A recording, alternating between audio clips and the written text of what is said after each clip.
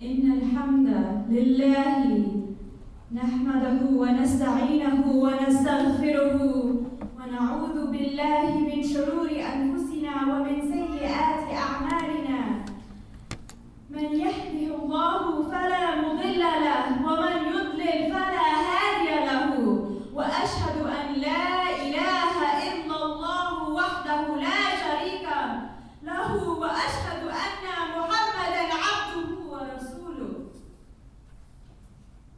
The translation of this opening dua or supplication is as follows. All thanks and praise is due to God. We seek God's help and forgiveness. We seek refuge in God from the evil within ourselves and the consequences of our evil deeds. Whoever God guides will never be led astray, and whoever God leads astray may never find guidance. I bear witness there is no God but God, alone without partners, and I bear witness that Prophet Muhammad is God's servant and God's messenger. You who believe, be mindful of God as is God's due, and make sure you devote yourselves to God in your dying moment. Assalamu alaikum wa rahmatullahi wa barakatuh. I greet you with the most sweetest of greetings, the greetings that we have given our community for 1,400 years, the greetings that we share with other communities, the greeting of peace. So Hasna has been very persistent asking me to join you as a Khateebah, partly because I spend a lot of time speaking this past weekend at a large church in San Diego, at a national conference of Presbyterians, at synagogues. This is the first time I've come home to speak. This is the first time I've spoken from the pulpit in my community, so forgive me if I am crying between what will hopefully be useful to you in your life. I teach often at my mosque, and I'm proud to be a member of the Islamic Center of Southern California. I've been doing the Quranic commentary, and I've done it often in Ramadan. I've never done this. I've never spoken like this. So thank you, thank you, thank you for this. Thank God for this. Thank Allah for this. So now to my topic today. I wanted to talk about social justice. And one of the reasons I wanted to talk about this is I'm very concerned about many of the issues we're facing. But one of the things I wanted to do was spend less time about how we achieve social justice and talk more about what is the Muslim contribution to envisioning a world where justice is served. What does it look like? When we use that word social justice, it comes from many other sources. What does it mean when you and I, as Muslim women, what do we bring to the conversation? So let me start by saying that our texts and our tradition are very multivocal, and that it's impossible to give you one Muslim perspective, because essentially it horizontalizes what is a very pocked and pitted landscape. So what I will attempt to do today is just give you a few thoughts on how one might think through some of the textual resources and existing scholarship on Islam to produce the questions and the foundation on the tradition of Muslims linked with what I think is our contribution, the contribution of restorative love. That is our contribution to this conversation among many. So I'll just point out 3 points of entry. So for me, the fundamental part of how we establish this restorative love as a foundation for social justice is that the primary and primal intervention of love in the corrupted rendition of law, of policing, of all the different factors that we see these days as we experience is that what we need to do with this restorative love is a reconfiguration of the dismembering of the body from the heart and the mind and the soul. The dehumanizing and dislocation of dignity as performed publicly, constantly. You've seen the YouTube videos. Some of you have been subjected to that treatment. It's dehumanizing and dislocation of dignity as performed publicly must answer the question of the sacral elements of the ruh, the spirit that carries God breathed into the body when we are encased in the literal and the transcendental womb of our mothers. The spirit of God that is breathed into our body when we are in the womb I'm transfixed by the vast multitudes of definitions in love in my tradition. One might spend a lifetime unlocking each word to discern how love plays this profoundly centripetal force. It magnetizes our being to our very beginning when God, the Spirit of God, is breathed into the womb of a mother. You know, I have 2 children, and I don't know exactly when that happened, but I can tell you if you've had a child in your womb, you know that you are carrying a sacred breath. So the Quran tells us, what is this body? What is this body that has the spirit, that has this ruh in it? What is this body? What does God tell us about this body that God has made? And God says, ahsin at-taqweem, the most excellent, the most beautiful of all creations. So you and I, women, you and I, men, you and I, children, are ahsin at-taqweem. We deserve to be in a life that is beautiful. We deserve to be in a country where Black lives matter. Do you understand? Do you understand? Do you understand that these are sacred parts of our creation that we violate? So I was asked to talk about domestic violence as well. There's a lot to cover today. So what I wanted to talk about was that you and I are encased in the casing of love. The body is love itself. Your body, my body, is the manifestation of the Creator's love. So bodies are important. The violation of these bodies, we need to move beyond what is our right to harm a woman's body. How far can we go? What is allowed? What may a man do to his wife that is permissible? And return to the source of looking at ahsin at-taqweem. If this body of a woman has at its birth breathed into it the Spirit, breathed into it something sacred, if this body of a woman, if my body and your body and our daughter's body and our mother's bodies and our children's bodies, if these bodies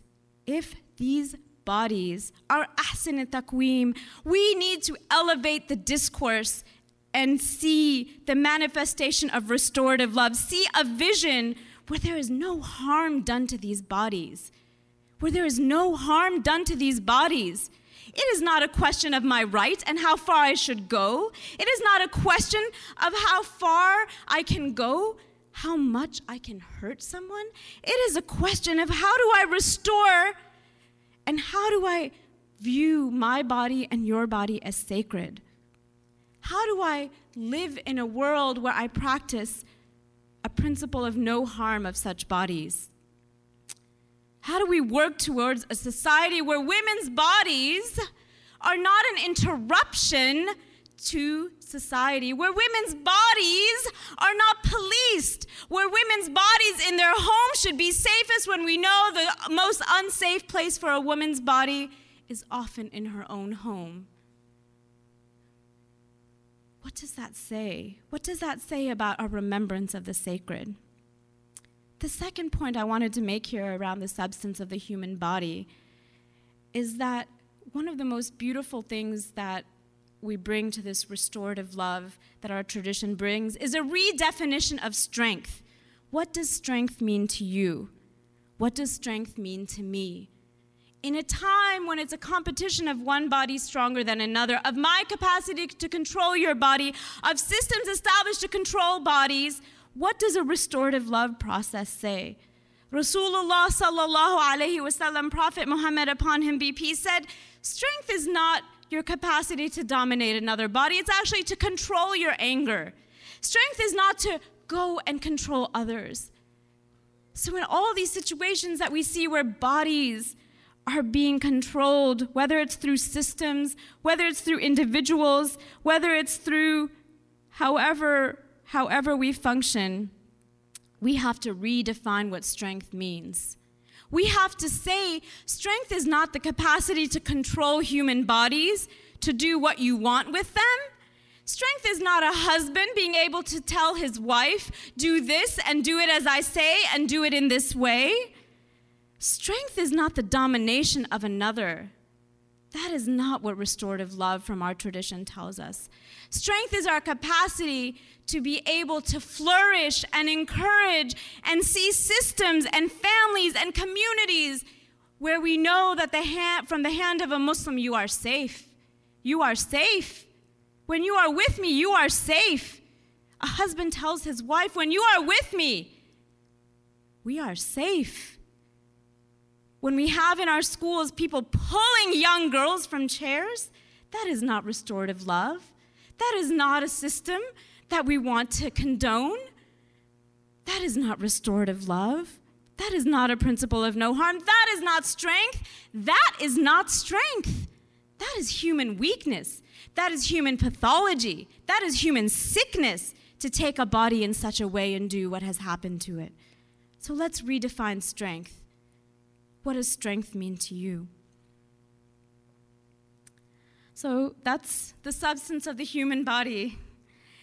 This beautiful, beautiful form that Allah reminds us again and again, the dignity of the human face, where our dignity is held.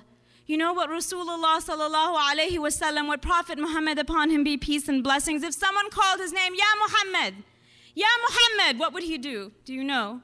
What would he do with his body? Do you know what he would do? He wouldn't just turn his face a little. He wouldn't just turn a little bit. If he was walking, he would stop. And he would turn his whole body and give his body full recognition of the other body who called him. Because our dignity is in our bodies. Our dignity is in our face, particularly in our tradition. So when your children are speaking to you, when we are about to get into an argument, when we are moving to a place where violence happens, it is the dignity, the connection, the face-to-face capacity of imbuing our conversations with love. That is strength. You know, we find now more and more in the work that we do internationally in conflict resolution that human beings are no longer asking just for rights. They're asking for dignity. They're saying, give me my dignity. Do not take away my dignity. Recognize my humanity. To be violent to someone, you must not see them as human. Do you understand? To be violent to a country, to be violent to a people, to be violent to a person, to be violent to a child, to be violent to a wife, you must not see them as human. You have taken away that sacred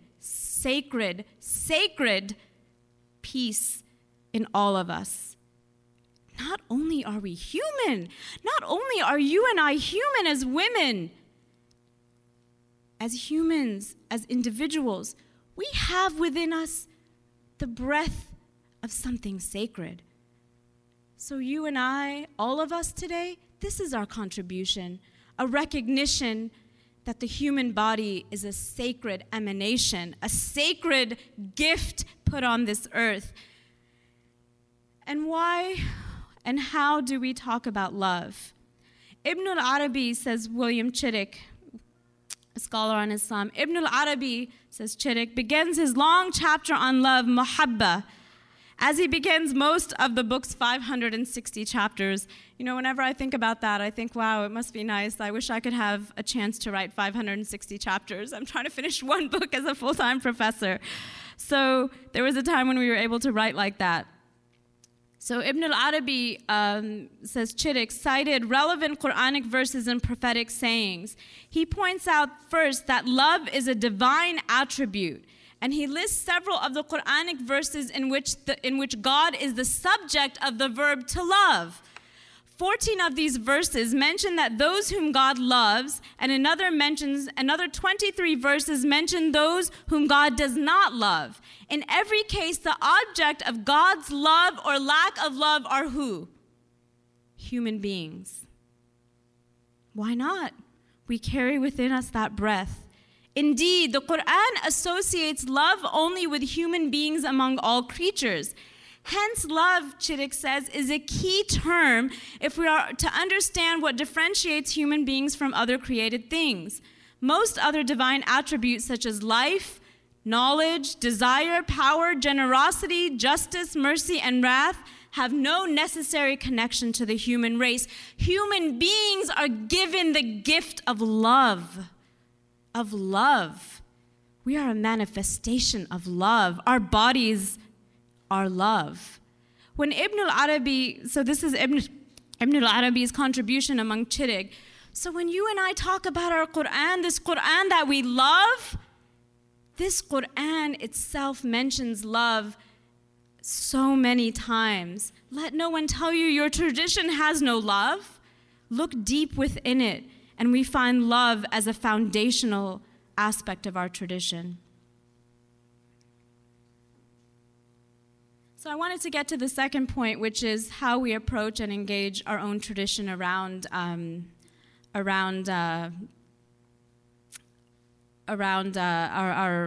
sources that we have in engaging our legal tradition as well. And then the third point I'll end with. But I wanted to share with you a story, because one of the things that we have in the human form is the beautiful example of Rasulullah sallallahu alaihi wasallam, Prophet Muhammad, upon him be peace. And the Quran tells us what was the mission of this man, what was the mission of this community. And the mission is rahmatan lil alameen, a mercy to all of humankind.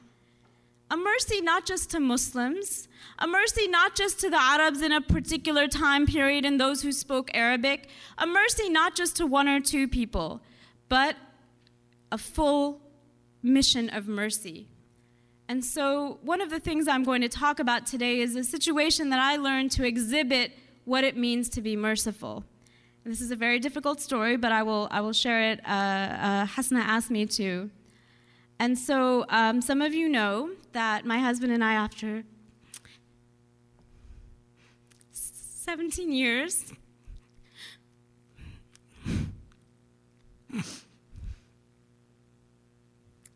we decided to end our marriage. So what we did is we turned to God and we said, "Dear God, if we do this, how do we do this with love? How do we do this with mercy? How do we respect these beautiful two children we brought into this world? How do we exhibit, even in the act of something that is most damaging, how can we be rahmata? How can we be a mercy to our children? How can we, as a family is breaking, be restorative?" And God guided us, and God told us how to be. And we were able to use a restorative process of mediation for our own dissolution of our marriage. And we walked out best friends. And so I share that story because I want you to know that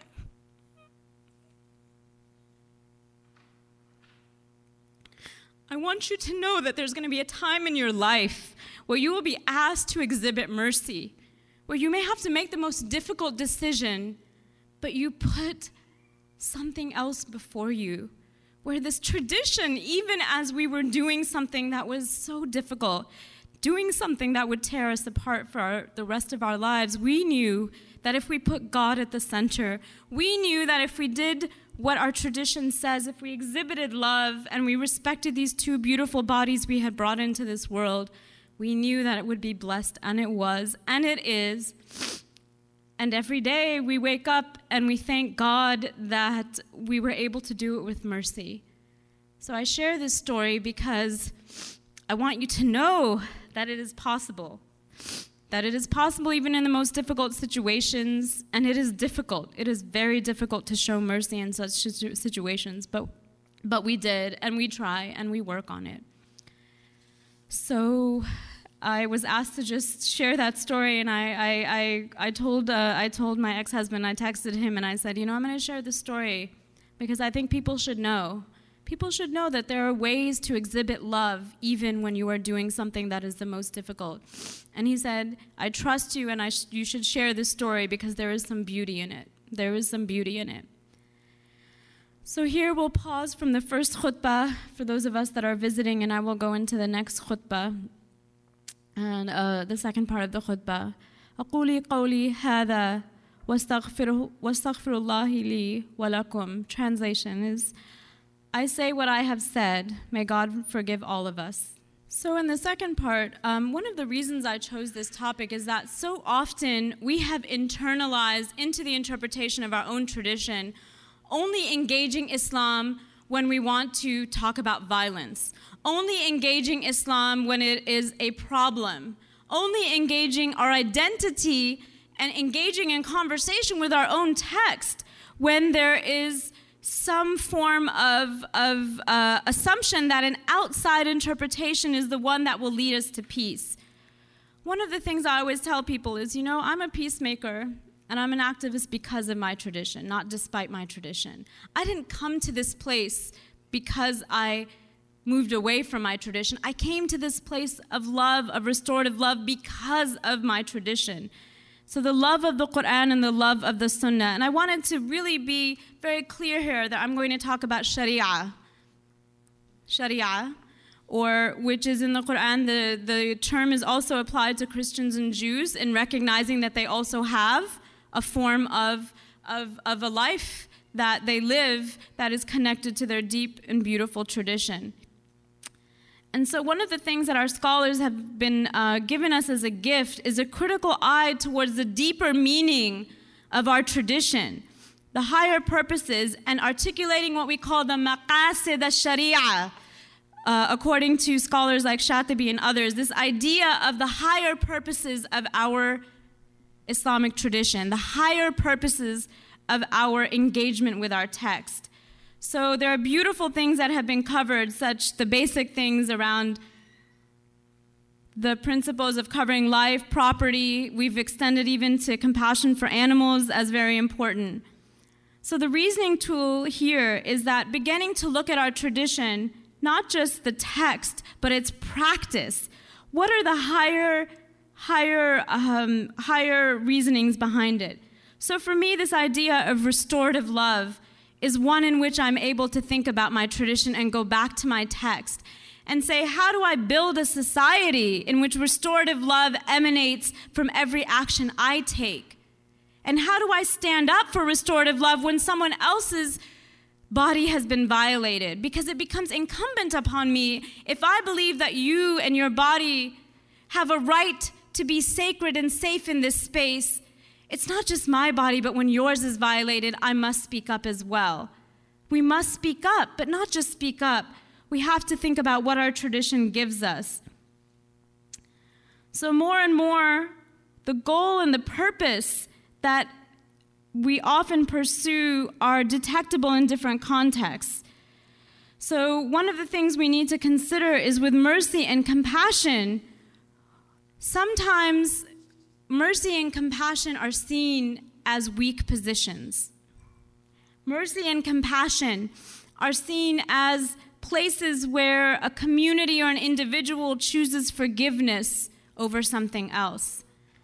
And what I think we have as a contribution in our community is to be able to say that it's the protection of the body, but it's also the collective community that restores justice not just to an individual, but to the whole constituent.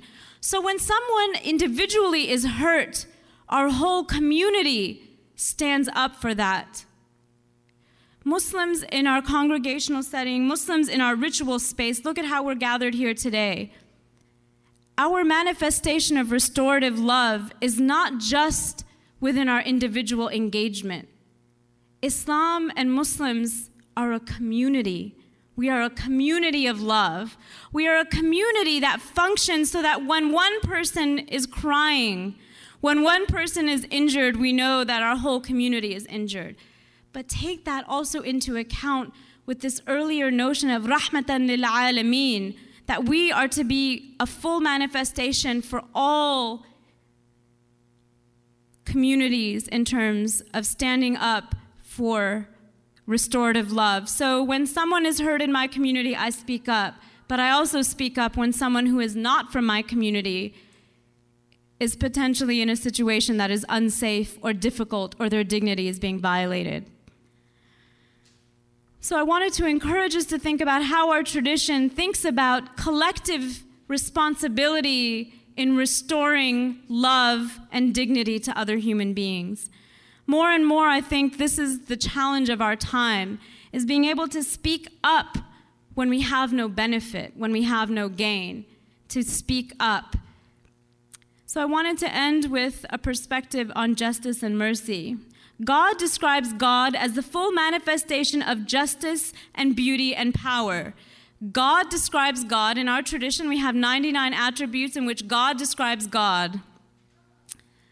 And again, we say these manifestations, Ar-Rahman, Al-Adil, these manifestations, the way that God is manifested. The push towards justice is the measure of a society. The push towards justice as a measure of a society and a human are often emphasized and pushed as a key to religious identity. One of the misguided nodes, in my opinion, is the presentation of the relationship between rahmah, between mercy and justice, as a dialectical one. So are they competitive? Are justice and mercy competitive? And what I think is, in fact, it's not such that one exists only in the absence of another.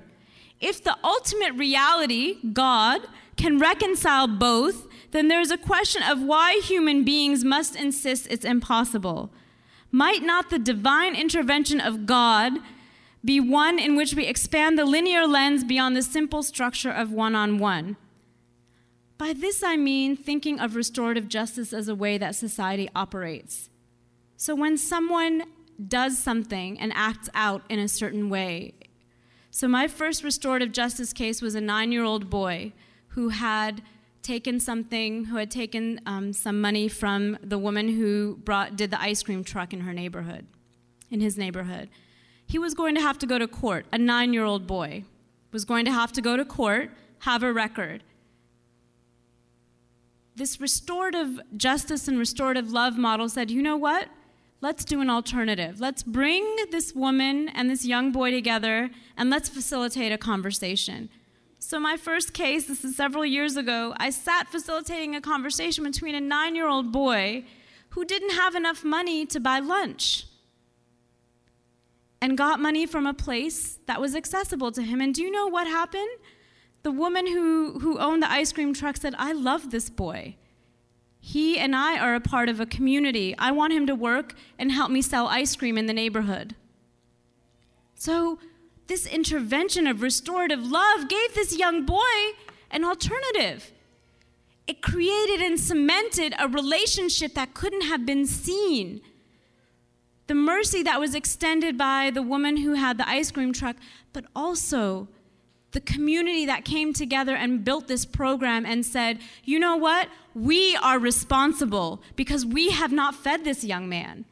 We are responsible because this young man needs a relationship that will change how he does what he's doing. That's part of what our Muslim community can bring to this conversation.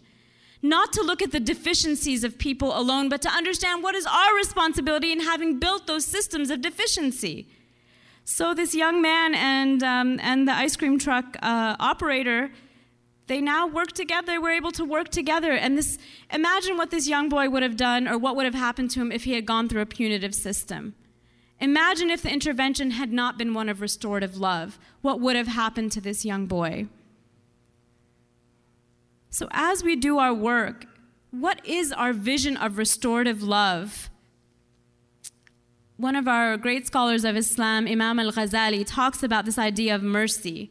And what's beautiful about Muslims is, we talk about one-on-one mercy, but we also really talk about systemic mercy. We talk about communal mercy. We talk about our capacity as a community to practice mercy, to be a community of practice of mercy.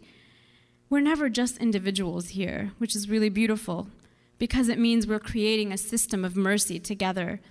So Imam al-Ghazali says, mercy implies a pain-inducing empathy.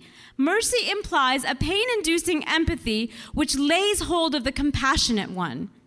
This moves the merciful person to satisfy the wants of the object of mercy.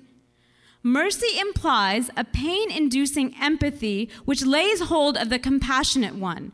This moves a merciful person to satisfy the wants of the object of mercy. So if I want to have mercy For Sister Disha, I actually have to be induced to some level of pain.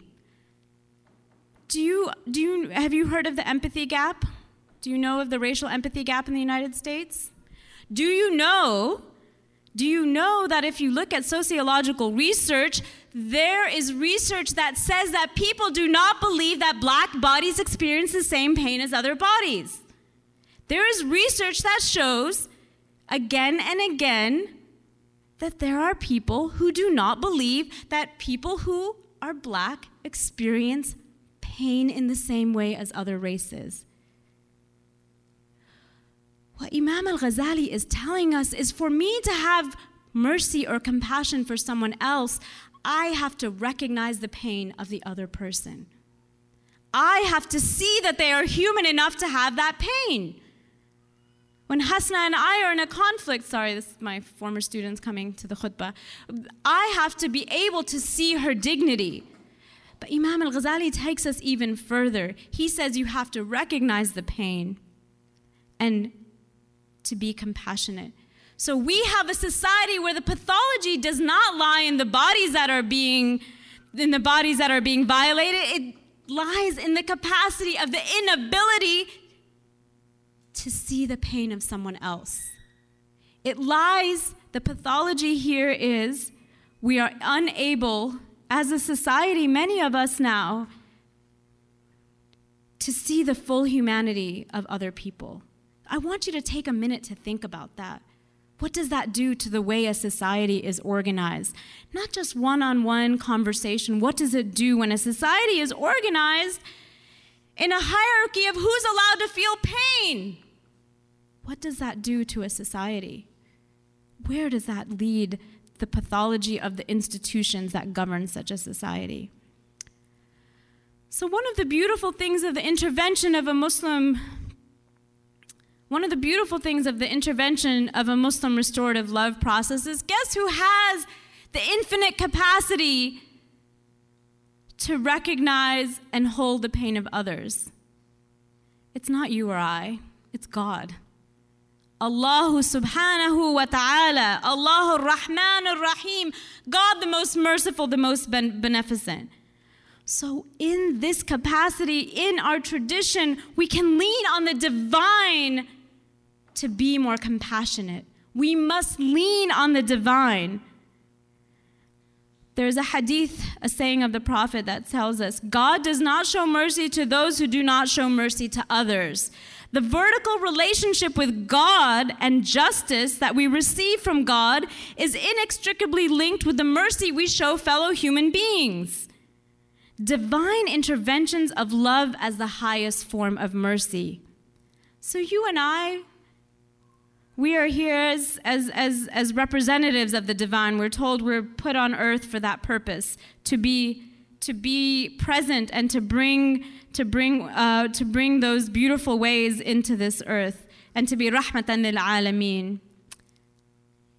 So a co-creation of beauty on earth comes between the horizontal showing of mercy between humans, but the mercy between humans is based on the reliance of the divine light for expanding our hearts in that pursuit.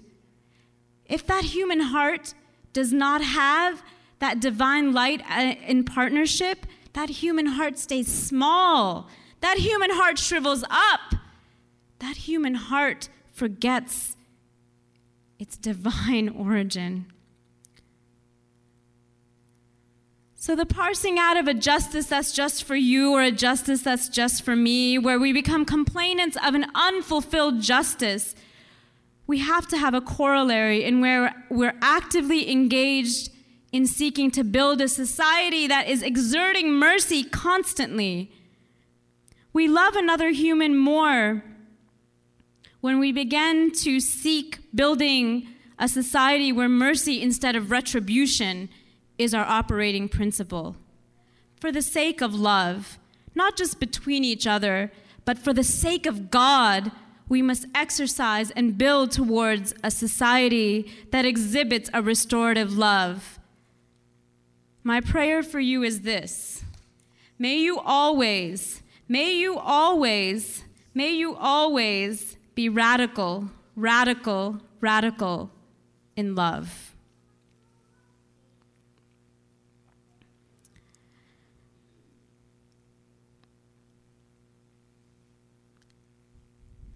لا إن الله يأمر بالعدل والإحسان وإيتاء ذي القربى وينهى عن الفحشاء والمنكر والبغي يعظكم لعلكم تذكرون. Such a beautiful ending which encapsulates what I hope was a message that came through today. God commands justice, doing good, and generosity towards relatives. And God forbids what is shameful, blameworthy, and oppressive. So we have on one side justice, doing good and generosity. On the other, the choice of shameful, blameworthy, and oppressive. God teaches you so that you may take heed. So I wanted to end with one of my favorite du'as, supplications that's so beautiful to me. Especially in the time of forgiveness. We are not in Ramadan, but in Ramadan we seek forgiveness. And I'm told, my children will tell me, they'll say, you know, Mommy, you can't yell at us because it's Ramadan and you're fasting from anger. And I'm like, oh God, yes, why did I teach my children so well? But alhamdulillah. So the dua I wanted to end with was this really important thing around forgiveness. And it's also learning to forgive ourselves. If you heard my lecture was around forgiveness and the example of Mary and Mary's mother from the Quran around forgiveness. But I really wanted you to leave today also thinking about how you exhibit forgiveness for yourself, especially as a woman, because so many times the messages that come towards us are ones that are very hurtful, and I think we have to spend some time in really loving ourselves. So, this dua is about God is most forgiving and loves forgiveness, and I seek forgiveness. Allahumma innaka afuun kareem tuhibbul afwa fa'fu anna. Allahumma innaka afuun kareem tuhibbul afwa fa'fu anna. Allahumma innaka afuun kareem tuhibbul afwa fa'fu anna.